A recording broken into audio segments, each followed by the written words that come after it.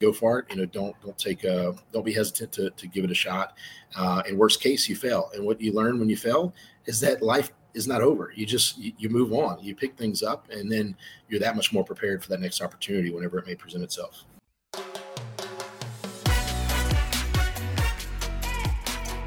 Welcome to the Hospitality Mentor Podcast. I'm your host, Steve Turk. Join me as we dive into the personal stories of some of the world's best hospitality professionals. We follow the journey of their ups, downs, and wild turns to find out what it truly takes to make it in the amazing world of hospitality.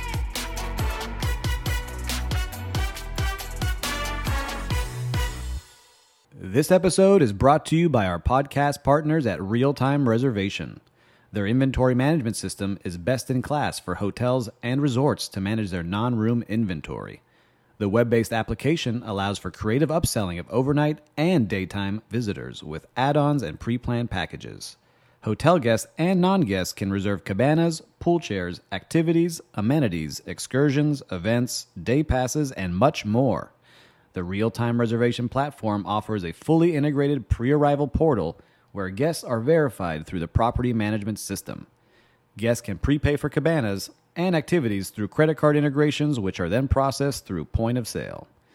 All of our listeners that might be interested in using real-time reservation are welcome to explore the demo at realtimereservation.com. Once again, that's realtimereservation.com. Welcome to another episode of the Hospitality Mentor Podcast. Today, I've got my friend Josh Johnston on the podcast, CEO and co-founder at TrayAway. Josh, thanks for joining us today. Steve, I really appreciate the invite. Excited to connect with you again, and so excited to also see about your journey and your venture and everything you're up to. So thank you. Well, let's get in it with you, Josh. So we start every podcast with, what was your first job in hospitality?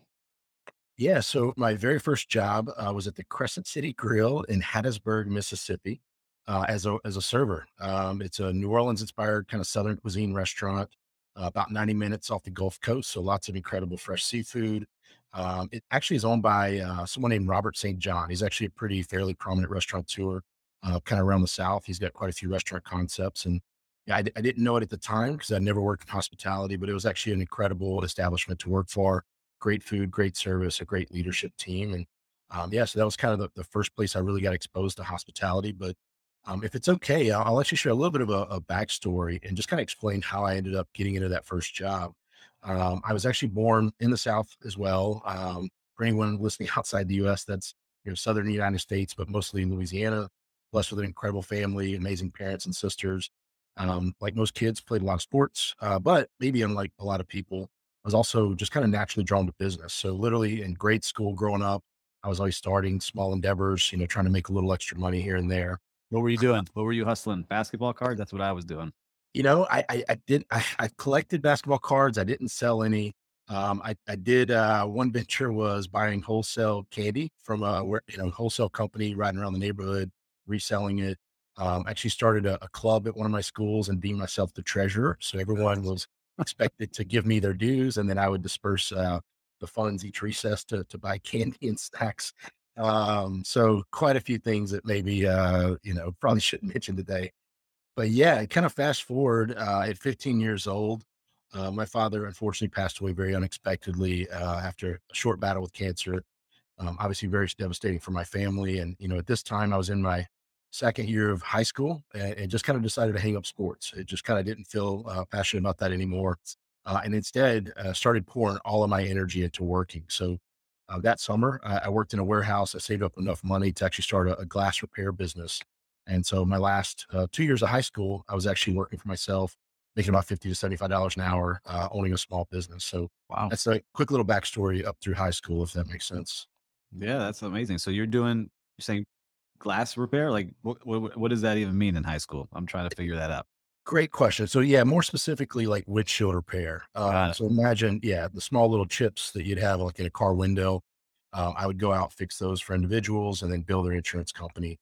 Got it. Was able to make a nice little income throughout high school. It's good. All right. So what happened? How'd you get into serving them?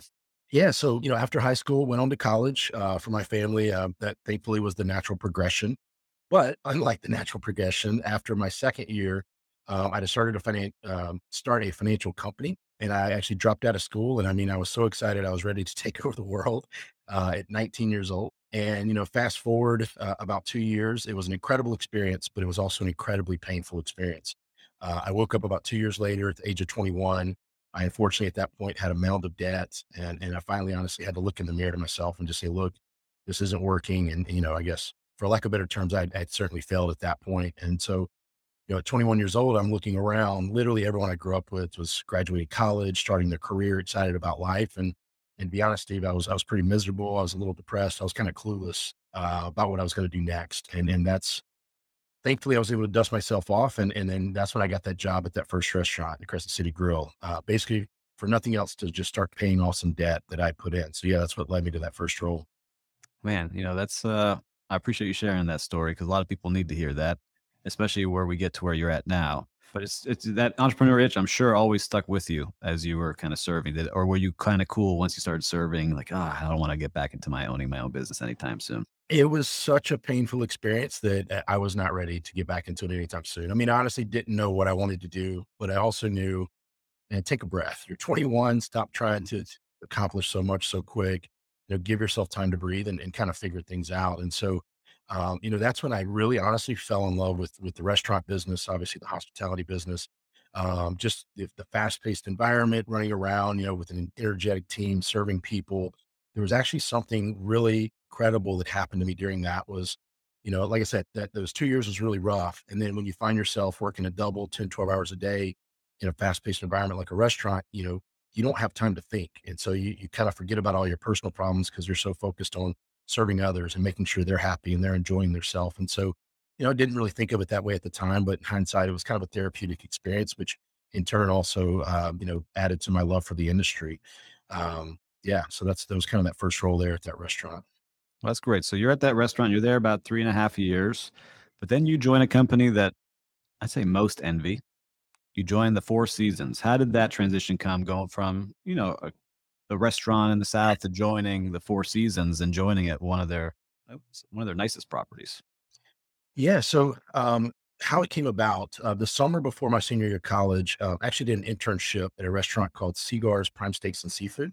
It's a New York style steakhouse. It's actually located in the Hilton in Sandestin Beach in Florida. Amazing experience, incredible menu, lots of tableside service, Chateaubriand tableside, bananas Foster's, things like that. I remember just because it was such a new world, I didn't understand at the time. Mhm. For example, beluga caviar was an appetizer on the menu for $350 an ounce. So it was a great eye-opening experience in the world of hospitality. But yeah, that summer made a great connection. Amazing friend now called named Adam Olin. And while I was finishing my senior year of college, he had started a career with Four Seasons. So as I was graduating, he reached out and basically recruited me out to the Four Seasons Jackson Hole. That's awesome. And so what was that like? That's a whole different world. I've been to Jackson Hole. And so that there isn't all that much there. What was that like going out west coming from the South? The first thing that hit me was after living on the beach for 2 summers, in incredibly warm, amazing beach weather, to Jackson, Wyoming, which at the time I didn't even know where that was, but come to find out it's a 10-hour drive north of Denver, Colorado. So, I mean, my first winter there, I remember specifically one night it got down to negative 35 degrees. That season was almost a record season with about 650 inches of snow. So just from a personal kinda, experience, it was such a change for sure. And then not only that, but they call it a hole for a reason. It's literally the town of Jackson surrounded by mountains. So, um, you know, later on in life, hearing people in the industry, they talk about going to places like Bora Bora and you get a little bit of island fever because you're just you're stuck on that island. Jackson Hole can feel like that after a little while because you're in such a remote location, but it's such a beautiful place at the same time. So what was it like starting there? Because you had worked at some restaurants and now you're joining, arguably one of the premier hotel companies. What was your first kind of thoughts? Because you joined as a supervisor and you start working your way up. What was that vibe when you got there? Yeah. So actually, even before I became a supervisor, so I went through the interview process and they really gave me two options. They said, look, we have a manager and training program, which we think you be a potentially great fit for, but we're not sure which property you'd end up at. Or I know you were interested in Jackson Hole. So if you really want that location, we could hire you as a bartender. But if you work really hard, if you do a good job, you may have the opportunity to move up from there. And so, was already kind of, pot committed to that location at that point. And so decided to take the chance and said, look, let me, start as a bartender. And if I work really hard, I believe I can make something happen. And so I started in their lobby lounge, which this hotel, which you've been there, so you may be aware, it's right at the base of the ski mountain. It kind of wraps around the ski slopes. And so it was an incredible après ski sushi lounge, actually. Hmm. So every afternoon when everyone's done skiing, they would, barge into the lounge. We'd serve amazing cocktails, fresh sushi, flowing 6 nights a week. We also had live music 5 days a week. Yeah, so it was an incredible introduction to the Four Seasons culture and experience. And thankfully, that sure enough, after about 9 or 10 months, I had done a pretty decent job apparently. So I was promoted to supervisor of the lounge and also the pool environment. So that is a question I want to make sure I ask you because you have a lot of people on the team that get stuck and they never get a chance to become that supervisor. Was that something you went after, or they came to you because they saw how hard you worked? I definitely raised my hand and it made sure that it was clear that that was, I wasn't there just to bartend and make money. I was there to hopefully start a career with the company and I wanted to turn it into a long-term, growth opportunity. So I definitely made that clear from the start. And I think, interesting that you asked this. After my first winter season, the director at the time came to me. He's like, "Look, we think you'd be great out at the pool deck for the summer." And he said, "But here's the thing: we don't have a supervisor position, but you could be the bartender, but you're almost going to have like supervisory responsibilities." And then the other catch was, he's like, "But you're going to make about half as much money."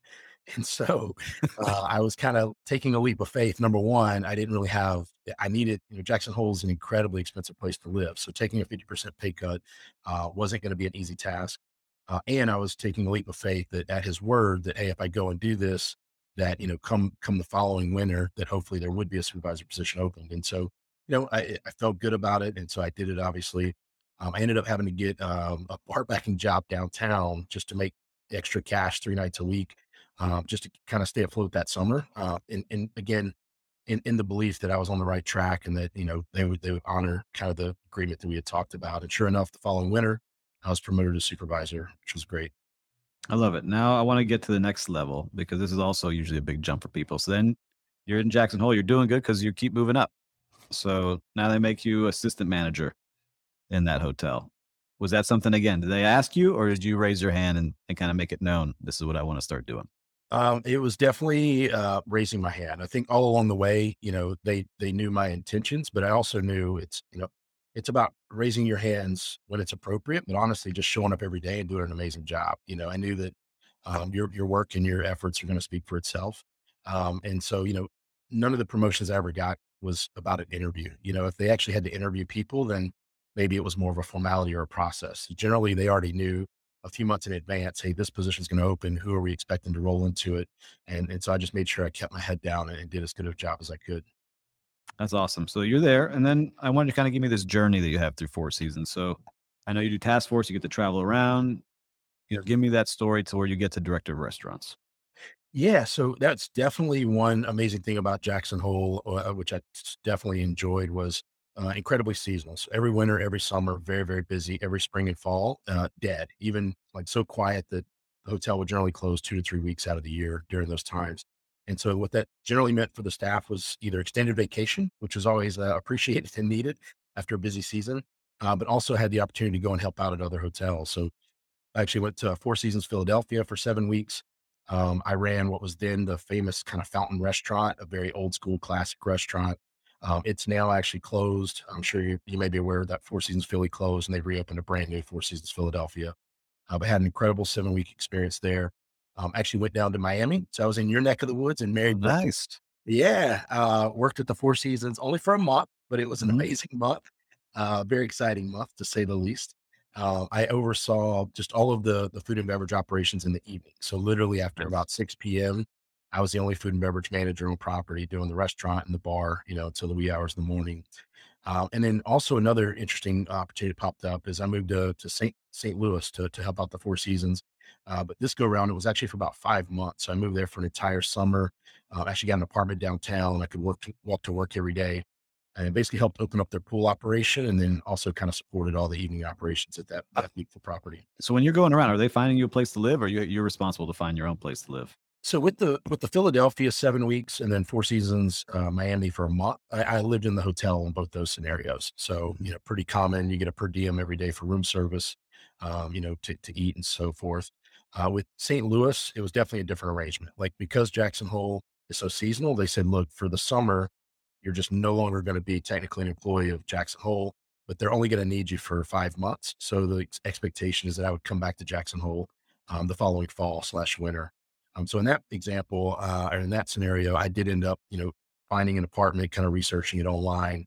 That was actually the first time. You got to remember, this is back in this was probably 2010, 2011. So it was my first time researching apartments online and then finding out that they do a good job of not exactly putting the full truth online. So this was in the early days of how real estate started to evolve. So, but nonetheless, great experience.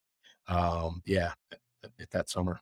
That's awesome. And then you find kind of like your home base, right? You end up getting into Dallas, Texas, right? And so how did that happen? Yeah, so after that summer in St. Louis, I did go back to Jackson Hole for one final season. And after being an assistant manager for about a year, I had already been promoted to department head in Jackson Hole. So I was running what they called the Peak Restaurant at the time. I think today now maybe it's called the Handlebar. Yeah, so 4 years total in Jackson Hole. Mhm. I was dating my girlfriend at the time, now my wife, and was looking just for kind of that next exciting change, but still with Four Seasons, and a great opportunity in Dallas, Texas opened up, which was, about 5 hours from where I grew up. Yeah, so interviewed for a restaurant manager position on their club side and was very excited to kind of make my first big full-time transition with the Four Seasons company. And so what was that like? Because once, you're kind of traveling, you were, seasonal. Now you're a manager at an established year-round hotel. Was that a big difference for you, or were you kind of used to being in the hotel and it was normal, same thing? It's interesting the way you asked that. I would say it was a big difference, but there was another factor I didn't anticipate that was even a greater difference. And so I'll kind of highlight that. But yeah, I mean, you do get spoiled at Jackson Hole where you work incredibly hard, like any other hotel, 12, 13, 14 hours a day, sometimes generally 6 days a week, depending on, which part of the season. But you do that for about 5 months and then you take a breath and then you take 2, 3, 4 weeks off and you come back refreshed and you do it all over again. As you know, in most city hotels, you just do that 12 months out of the year. But the other thing was I took on a restaurant on what's called the club side. So the Four Seasons Dallas actually has a huge private membership component to that resort. It's a golf membership, tennis membership, and a fitness club membership. And so the restaurant I ran technically was off limits to hotel guests. It was Wow. basically like running a country club, but branded by Four Seasons. And so going into it, I thought, man, I'm so good with the families that come. They're only in the resort for a few days, and I get to know them and their likes, their preferences. If these people come in every day, every week, it's going to be simple. You just learn what they like, what they don't like, and just cater to that. And it's going to be a breeze. Um, what I didn't anticipate was, you know what? There's just some people in life that aren't too happy, and they tend to spill it out onto the people that they're around. And unlike hotel guests, they never check out. They just keep showing up day after day. Yep. So that was a great growing and learning experience, but really enjoyed my time running that restaurant. Yeah, that members is tough. Josh, the soup is too salty today, Josh. Right? If only you knew. Yeah, exactly. Good. So you continue to grow there though. So give me the rundown through Dallas. Yeah, so it was in the club side running that restaurant. And it was a restaurant, but it also had a pool, another small restaurant. So I was overseeing quite a bit, not just the single restaurant. We would do member events. So it'd have almost like banquets. I'd have to kind of plan some small events for the members, things like that. But after about a year and a half, I had the opportunity to take over in-room dining on the hotel side for the hotel. And so for those people, obviously, that are working in hotels that understand in-room dining, a little bit of context because it's different at every property. The Four Seasons Dallas is 431 rooms. At the time, it was actually the largest Four Seasons in the U.S. But in addition to that, about 40% of the rooms are actually spread out in these villas out along the golf course. So, your typical room service operation, the staff, pushes the trolley onto the elevator, they head upstairs and then they deliver it on the floors. At this resort, you go downstairs into the basement, you put all the food into like a golf cart with an enclosed bed. You drive the cart about half a mile out to the villas, and then you would set up the trolley and finally deliver the meal. So, Whoa. this added a nice fun level of complexity to my first in-room dining operation. Yeah, that's tough, especially on those resorts. And then if you forget something, you got to run all the way back. That is definitely a challenge. Exactly. Yeah. Bad weather, raining. People don't seem to understand why lightning is a threat to your staff and you can't deliver. So, lots of exciting things like that. Well, you listen, you keep growing, you keep moving up the ranks, and you get to director of restaurants at the Dallas Four Seasons. And what was that experience like? 'Cause that's really a big jump because now you're overseeing a lot more people, really the face of the food and beverage other than the director of food and beverage. What was that like for you? Yeah, it was an amazing experience. I was really, in some ways, doing part of that role before the actual promotion came into be. So, on the hotel side at that time, there wasn't a director of food and beverage. There was an assistant director that reported directly to the hotel manager. And then while I was running in room dining, my assistant director went out on maternity leave for a few months. And so Mhm. basically, they all looked to me to be essentially the food and beverage director, just without the title. And so, thankfully, I guess in hindsight, apparently I did a decent job during those couple of months. I was given the Four Seasons Manager of the Quarter Award, which was pretty cool. And then, yeah, and so then that led to the formal promotion to Director of Restaurants a few months later, which I continued to oversee the interim dining and the mini bar departments. But I also took on the signature restaurant. There's also two lounges or bars at that hotel, so kind of a lobby lounge and then a late night bar. So it was a really great experience to kind of expand and just recognize how you need to be so many places at once, but you really at that point just have to rely on, your supervisors and assistant managers and making sure that they're doing a great job. Yeah, I think that's really the first time in your journey where you're overseeing multiple departments. And I know for me, I moved up quick in my career, and that was where I first faced like major challenges being a leader. Was there stuff like that that you saw like, wow, this is a lot bigger challenge than I expected? Yeah, I won't sugarcoat it, and I will say there was definitely certain challenges. If I really had to kind of think back, really that entire year or so, our that hotel went through a huge transition, and so I definitely experienced some challenges, but it was challenges almost for everyone property wide. The hotel went through a ownership buyout, so new ownership came in. Long story short, I'll try to save the details, but basically management across the board was trimmed back pretty significantly. Labor standards across the board were trimmed back very significantly. So everyone on property was trying to do more with less, property wide. So there was definitely some challenges I encountered, but I wasn't alone. Everyone on property was kind of facing the same challenges simultaneously. So yeah, we just did our best with what we had and kind of pushed forward. Yeah, it just makes it stressful. I had to go through that when, let's say which hotel, I forget which one, but this company, Carpedia came in and started cutting back all of our standards and cutting back on our people so you could do things faster and better and just made things much harder. I don't know if that was the same for you. So I wasn't gonna mention specifically, but it was a Carpedia. Ah, Carpedia out there. So, yeah, so Carpedia came in, we did I'm sure it's similar to what he did. It's a 15-week timeline, and it's kind of sold on here's all the exciting things we're going to help you do to make your operation better. And then, unknowingly exactly on the front end is you're essentially committing to cutting your labor standards in half. Anyway, not to go into too much detail Yeah, there, but it's all right. We what went I through was the pain. We both went through the pain. And when I asked them, like, how many hotels you worked in? They said none. I was like, oh, Carpedia got us. But anyhow, sorry, not a commercial for Carpedia out there. But back on your journey, Josh, you uh, would do something a little bit different because usually I see Four Seasons people never leave, right? They're there 20, 25 years. You can go on LinkedIn and see all these Four Seasons lifers. But you make a change. What came up? Yeah, so I mean, I was there, I guess, almost 8.5 years. So I Yeah, definitely feel like I was pretty loyal to the brand. But honestly, I was just ready for a change. Growing up in the South, where my family's from, and the people that I grew up with, it's actually very unusual for people to venture out. I mean, most people that I grew up with went to the two colleges that were within 30-minute drive, and they have families and they grow up in those same communities. So for someone like myself to leave that and to end up in Jackson Hole and all these different cities. Um, you know, it's clearly something I wanted to do and is exciting. But that's still part of me, that Southern hospitality, that Southern family culture was still in me. And so I was excited to take my experience a little bit closer to home. I didn't want to move back exactly where I'd grown up, but I wanted to be within, a few hours driving distance of family. And my girlfriend became my wife while I was in Dallas. And so she actually was also from Louisiana. So we actually grew up together, but nice. ended up started dating later in life. And so we had both talked about, eventually moving back to New Orleans. Neither of us were from New Orleans, but we grew up visiting the city, loving the city. It was close enough to family, but still, an exciting enough location that there was plenty to do. And so, yeah, just decided for personal reasons for the first time, to kind of carve out a new chapter. And had no clue what that was going to look like, but we wanted to plant our flag in New Orleans and kind of figure it out from there.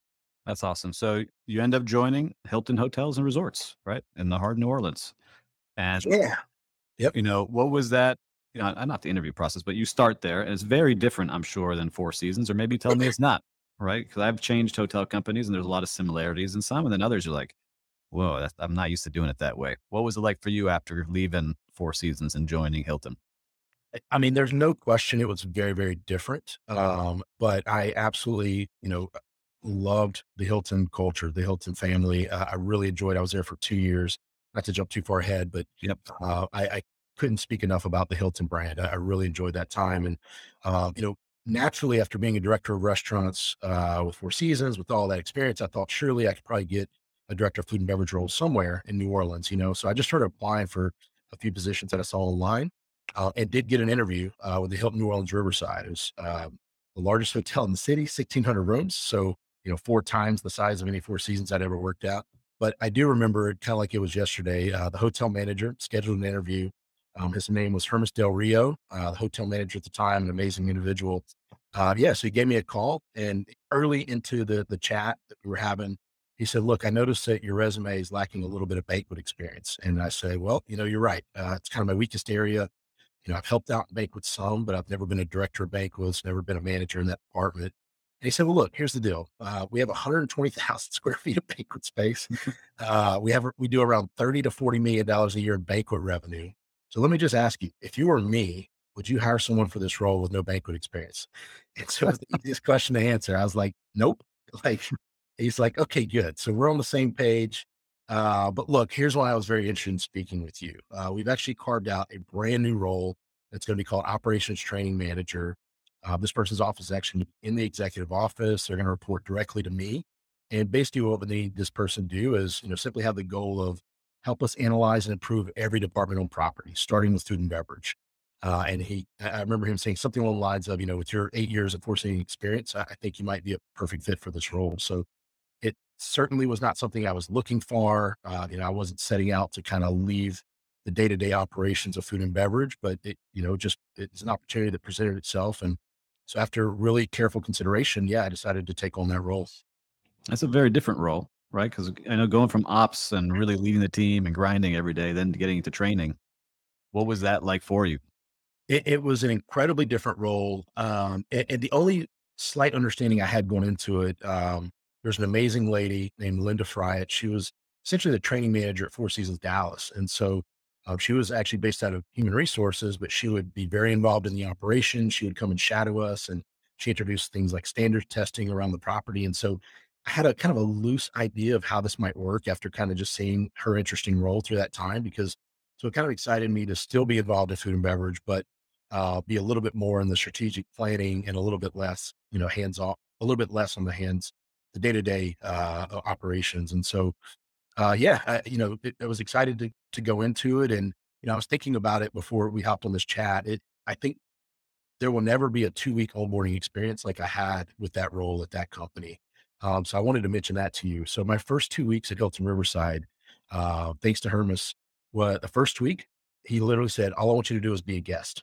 So obviously I was living in the hotel, which is pretty normal, but for the entire week, I had one responsibility, which was to go dine in every outlet, 3 meals a day, order room service, go to the restaurant, go to the bar, but obviously document every single step of my experience. So every day I'd be at those different places, my laptop, taking notes, sending emails to the hotel manager about my experience and any, observations that I had that maybe we could work on. And then my second week was basically like an episode of Undercover Boss. Basically, their signature restaurant is called Drago's. It does about $13 million a year. So I think it's like the second or third busiest restaurant It's a in all busy of place. Houston.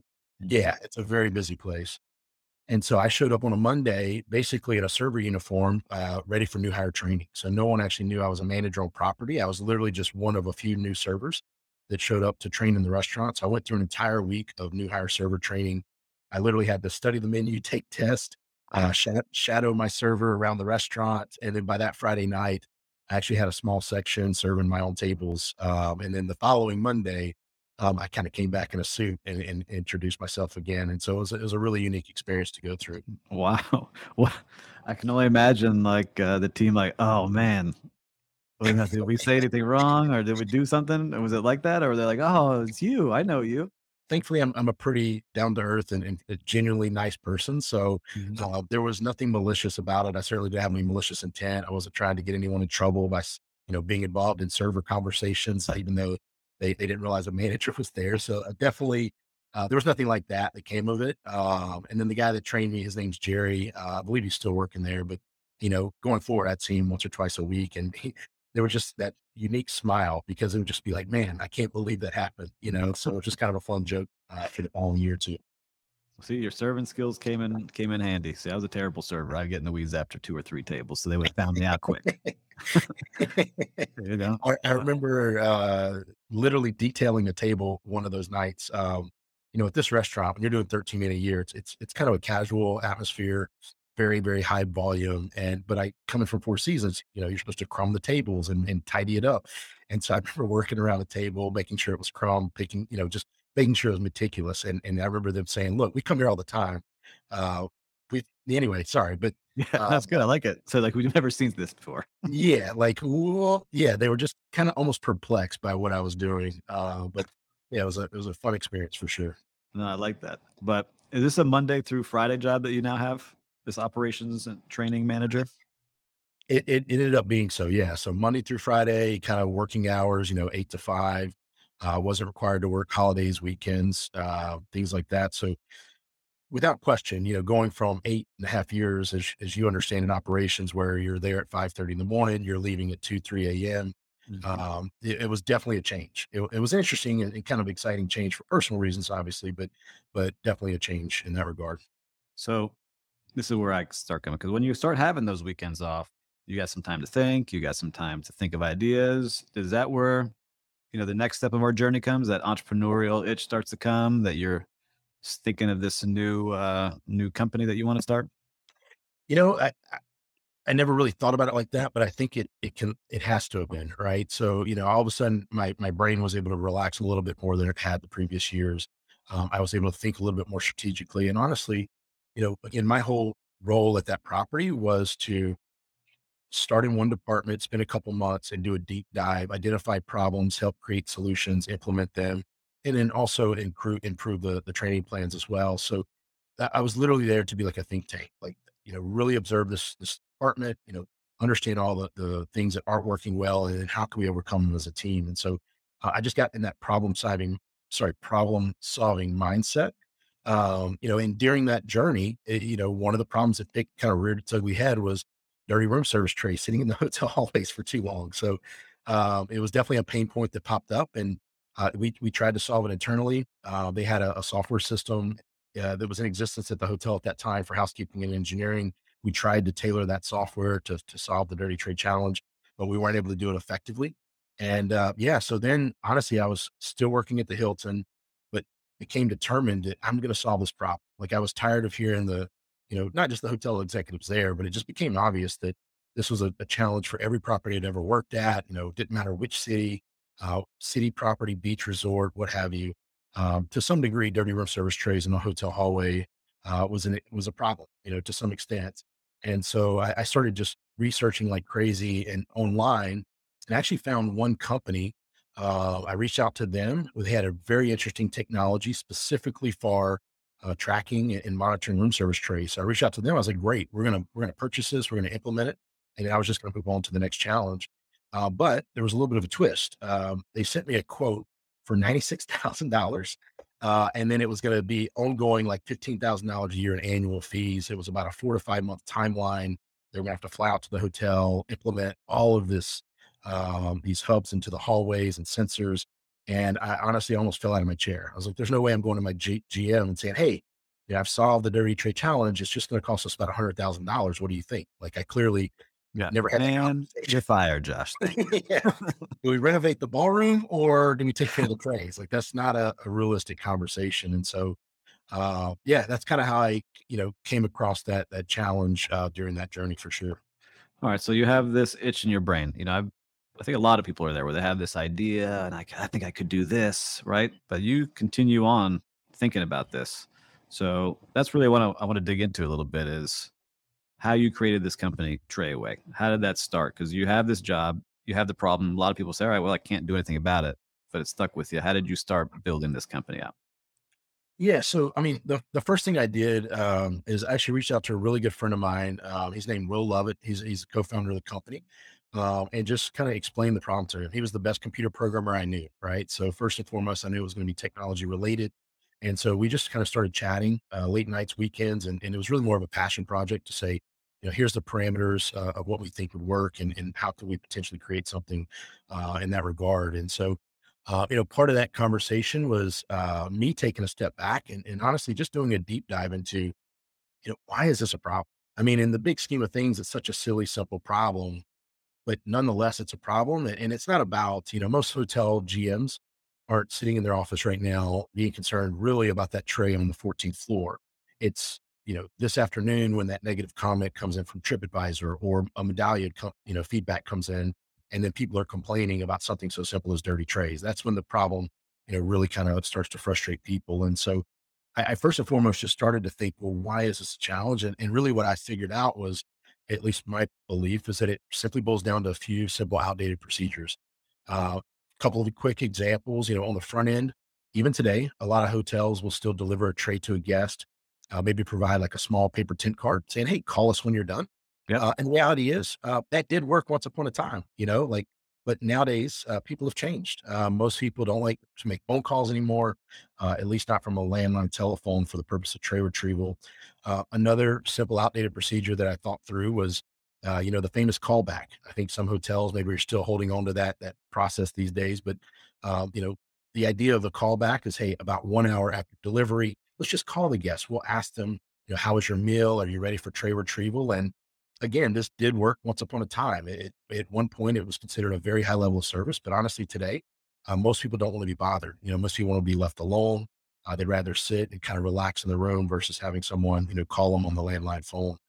And then in that discovery process as well, on the back end, what I found was most hotels were still using pen and paper, spreadsheets, whiteboards to try to track and manage all the activity throughout the hotel. And so when you think about, this is back in 2017 and 18, almost everything in the world is automated. There's technology touching almost every portion of business except in-room dining in 99% of hotels around the world. It's literally pen and paper for the most part. And so, and it seems simple, but as everyone that's worked in operations knows, you got the morning shift, the evening shift the next day. It can be a really tedious process for the team to stay on top of all the tray activity happening around the property. So that's really when I started to peel the onion back, when I understood like, okay, well, what is the problem? And then we started to decipher, well, how can we solve the front end and back end challenges? So it's you and your friend William or Will? I'll Will, let you go. yep. Will. So you and your friend Will, you're talking about it like, man, I know there's a problem here. We could figure it out together. How do you start to you do the research? What are the next steps? Because there's a big jump of I have this idea and I think I have some solutions to like I'm quitting my job and starting a company. For sure. So, there's a thing called product market fit. And I didn't even know that statement. Like, I didn't know what that was when this all started. But come to find out, like, that's where I started. I just didn't know it was called that. So I literally just thought about all my experience with hotels and I started with the budget. Okay, clearly you can't send a quote to someone for $96,000 and think that that's a realistic solution. So I started with the price point that I thought would work within hotel budgets. I knew that I was not interested in creating any kind of capital expenditure. I didn't want a 12 to 18-month sales cycle. I wanted to be something that would be literally affordable. In the most cases, like a few $100 a month. It could be squeezed into the operations budget, make a decision within a few weeks. So we started with kind of the price point and the budget that I thought would work for hotels. And then we thought, well, every hotel in the world, no matter where it's located, has Wi-Fi, right? Every guest checks in, they need Wi-Fi. And so I thought, well, what if the solution could be built around Wi-Fi capabilities? So that was kind of one stepping stone there. And then in addition, two other kind of factors were it's got to be incredibly simple to implement. Like, don't get me wrong, I'd love to fly to Bora Bora and to Australia and all the different beautiful places that we now support hotels in. But I knew from a budgeting standpoint, again, that hotels would not want to really incur that cost for this type of product. So we wanted to figure out a way to implement remotely anywhere in the world. And so it needs to be able to, be done in multiple countries, but from our home office here in New Orleans. And then the very last piece of the puzzle that I really thought through was I worked, side by side with so many room service servers, especially in Dallas. Most of them were, kind of middle aged. They've been doing this role for 10, sometimes 20 years. They weren't necessarily the most tech savvy individuals. So I thought, however our software is structured on the back end, it's got to be so user friendly. It's got to be so intuitive that they really love it. It makes their day a little bit better. It makes their shift a little bit smoother. And I knew if we didn't really focus heavily on that, then the servers aren't enjoying it. Well, they're going to stop using it, and then obviously there's not going to be an opportunity for success on both sides. So those are kind of the parameters we started with from functionality and from a costing standpoint. And so you got everything you need because those are all great points, right? If I was sketching out the issue, you figured it out. But it's one thing to have it. Now you say, all right, we're going to create A. How did you get that next step? This is what it needs to look like. Yeah. So the one magic question Will asked me one day was, "Hey, do you think people would click a button?" I said, "I have no idea, but I'm so excited to find out." And so basically that was the one mystery piece of the puzzle that we needed to figure out is there was some technology that was kind of new to the market. It's called Internet of Things devices. We found some that were Wi-Fi, enabled, and so we knew that those could connect to hotel Wi-Fi. And then we thought we could build, basically a system around potentially a guest or housekeeping clicking a button. But the question was, would they do that? Right. And so we did a little bit of beta testing, and I mean, a very little bit. And it was enough for me to say, yes, they will. Like, let's do this. Let's move forward. And so we basically, how we did that was we found a manufacturer to create this physical, small button. It's about 2 inches by 2 inches. It goes right on a tray or trolley. And then, so that as far as the guest is concerned, that's all they see. And then on the back end, again, that's why I reached out to Will because he was a great computer programmer. So he's the one that started working on, the software on the back end. It's what the staff uses on a daily basis. Nice. So are you doing all this while you're still working at the Hilton, like kind of on the weekends and at nights? So everything I just explained, yeah. It started. First conversation was around March or April of 2017. Hmm. And then fast forward to March of 2018. So it was about a 12-month period where it was nights, weekends, passion project thing type of approach.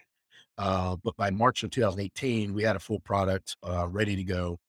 So we launched our very first property March of 2018. It was, as I mentioned earlier, it doesn't really make sense to go to every property and to do a live launch. The hotels are willing to pay for it. We're happy to do it. Right. But in this particular case, Austin was, a few hours drive from New Orleans. So naturally, I did do this. So went to the property and was very excited to roll it out there. It was 1,000 room hotel, brand new property. They had never even tested the product. It was a grand opening, but they believed in what we were doing after we explained to them how it's going to work. And so that was kind of our kickoff to the company was launching that hotel. And it was proof enough to me that I said, "All right, let's do this." And so a few weeks later, a little bit hesitant, but I knew it was the right thing or the thing I wanted to do. So I put in my notice with Hilton and started to pursue it full time. All right, I'm going to rewind just a little bit for my own curiosity. So you're at the Hilton, you've got now the button that works. Finding a 1,000 room hotel that's going to take you on with no other track record is hard to do. Was it a connection you had? Was it just found you on your website that you had up running? Was it something you sold to somebody? Well, how did you get that very first one? Yeah, so the first hotel was absolutely a connection. Actually, and happy to share his name because he's such an incredible individual. Michael Rodriguez. We worked together at Four Seasons Dallas. So while I was an in-room dining department head, he was the restaurant department head. So every morning, 6 a.m., we worked side by side. And then fast forward, I had started to work for Hilton, and he actually started working for Fairmont. So it's the big Fairmont Austin, where he had taken on a assistant director of food and beverage role. And so I just reached out to him when we were still in very early development. We didn't have a product. We didn't have, really a final manufactured product to show them. But yeah, just verbally walked him through exactly how it was going to work, how intuitive it would be for the team. Michael put me in touch with the F&B director, and I basically walked them through a presentation of how it was going to work, even though we couldn't technically do beta testing before it opened. And they were pleased. They were excited.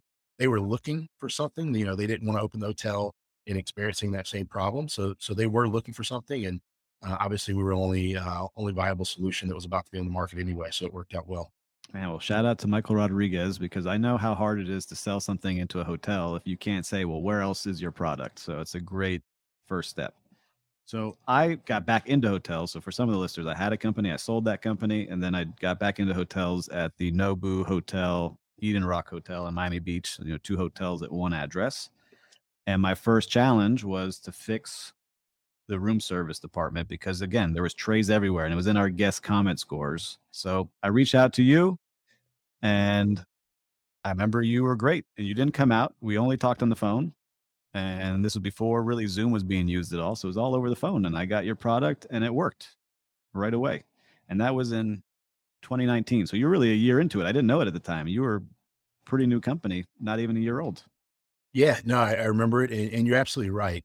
Honestly, pre-pandemic, almost all of our sales processes were over the phone. I mean, imagine yourself pre-pandemic, like getting very busy food and beverage directors to sit in their office, click on a Zoom link. Like that was not an easy task. It was much easier to just set a time. They'd probably be busy doing something else, but just call them directly on their cell phone, and then we would kind of verbally walk through exactly how things would work.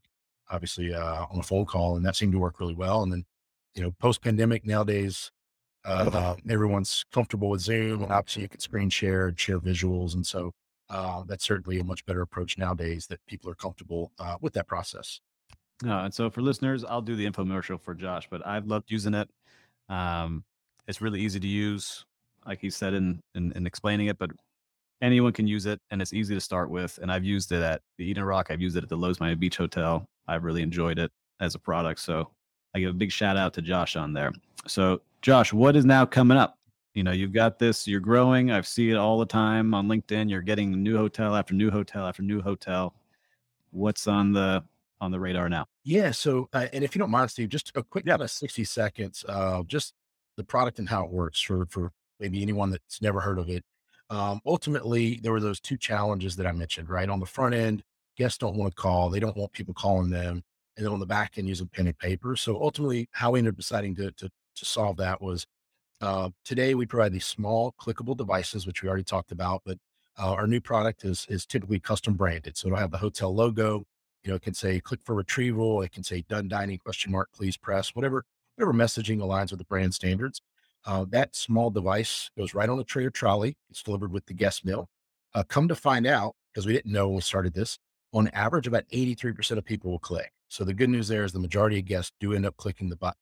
And then the other good news for that 17% that don't, just as easy for housekeeping, engineering. So any internal staff sees a dirty tray in a hallway or guest room, they can click that same button. So it's so much faster than, even housekeeping, picking up the phone and calling. And then the other thing very quickly that I mentioned on the back end is just that incredible user-friendly software platform. So today, hotels can access it through any desktop computer. They just go to TrayAway.com, or they can download the mobile app on any Apple or Android device. So phone, tablet, touch device, iPad, anything like that.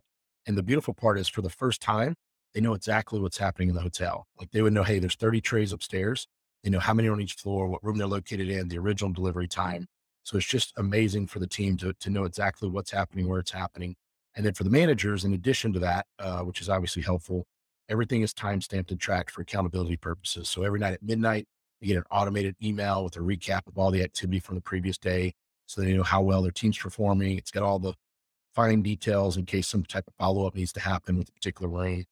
Yeah, so that's the front end and the back end. Just thought I'd highlight that really quickly Oh, I about how it appreciate it. actually works. And Yeah, you described it much better than I did. So no, no. very Uh, good.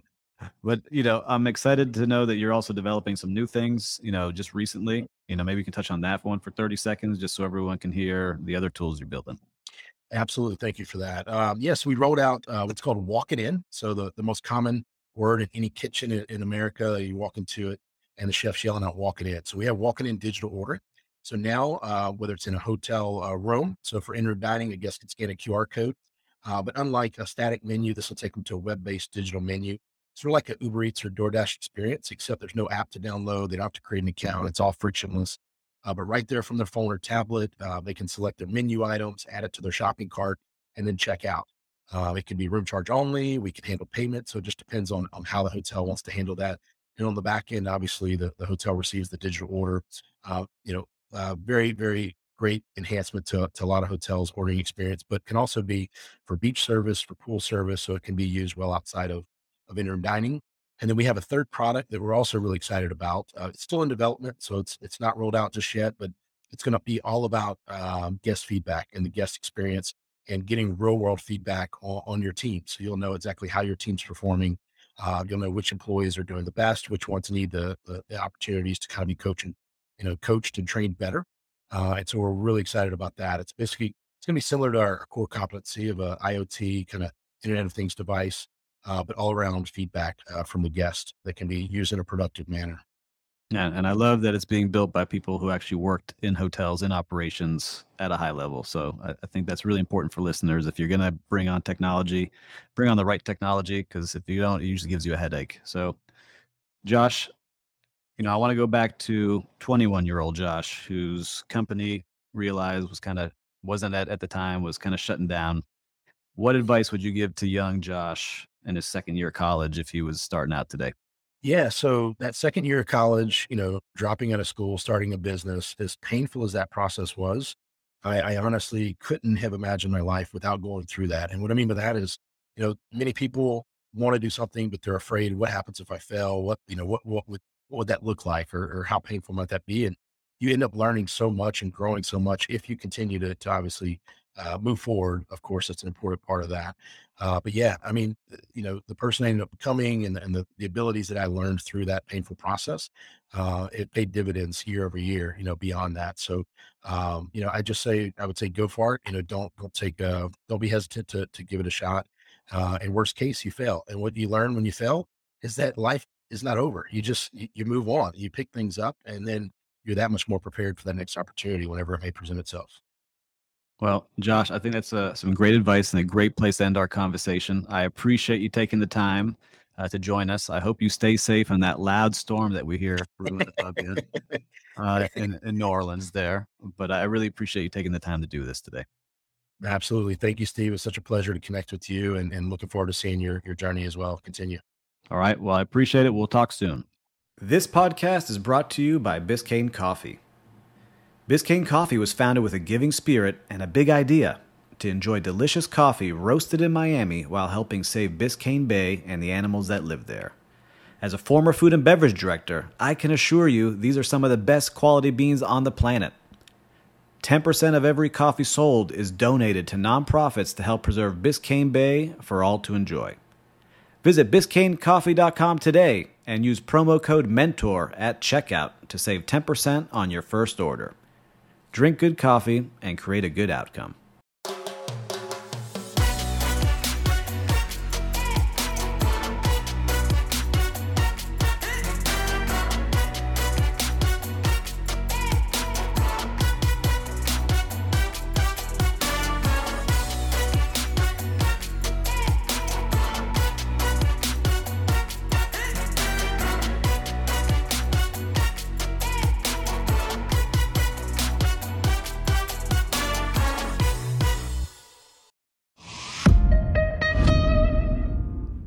This podcast is a Hospitality.fm production.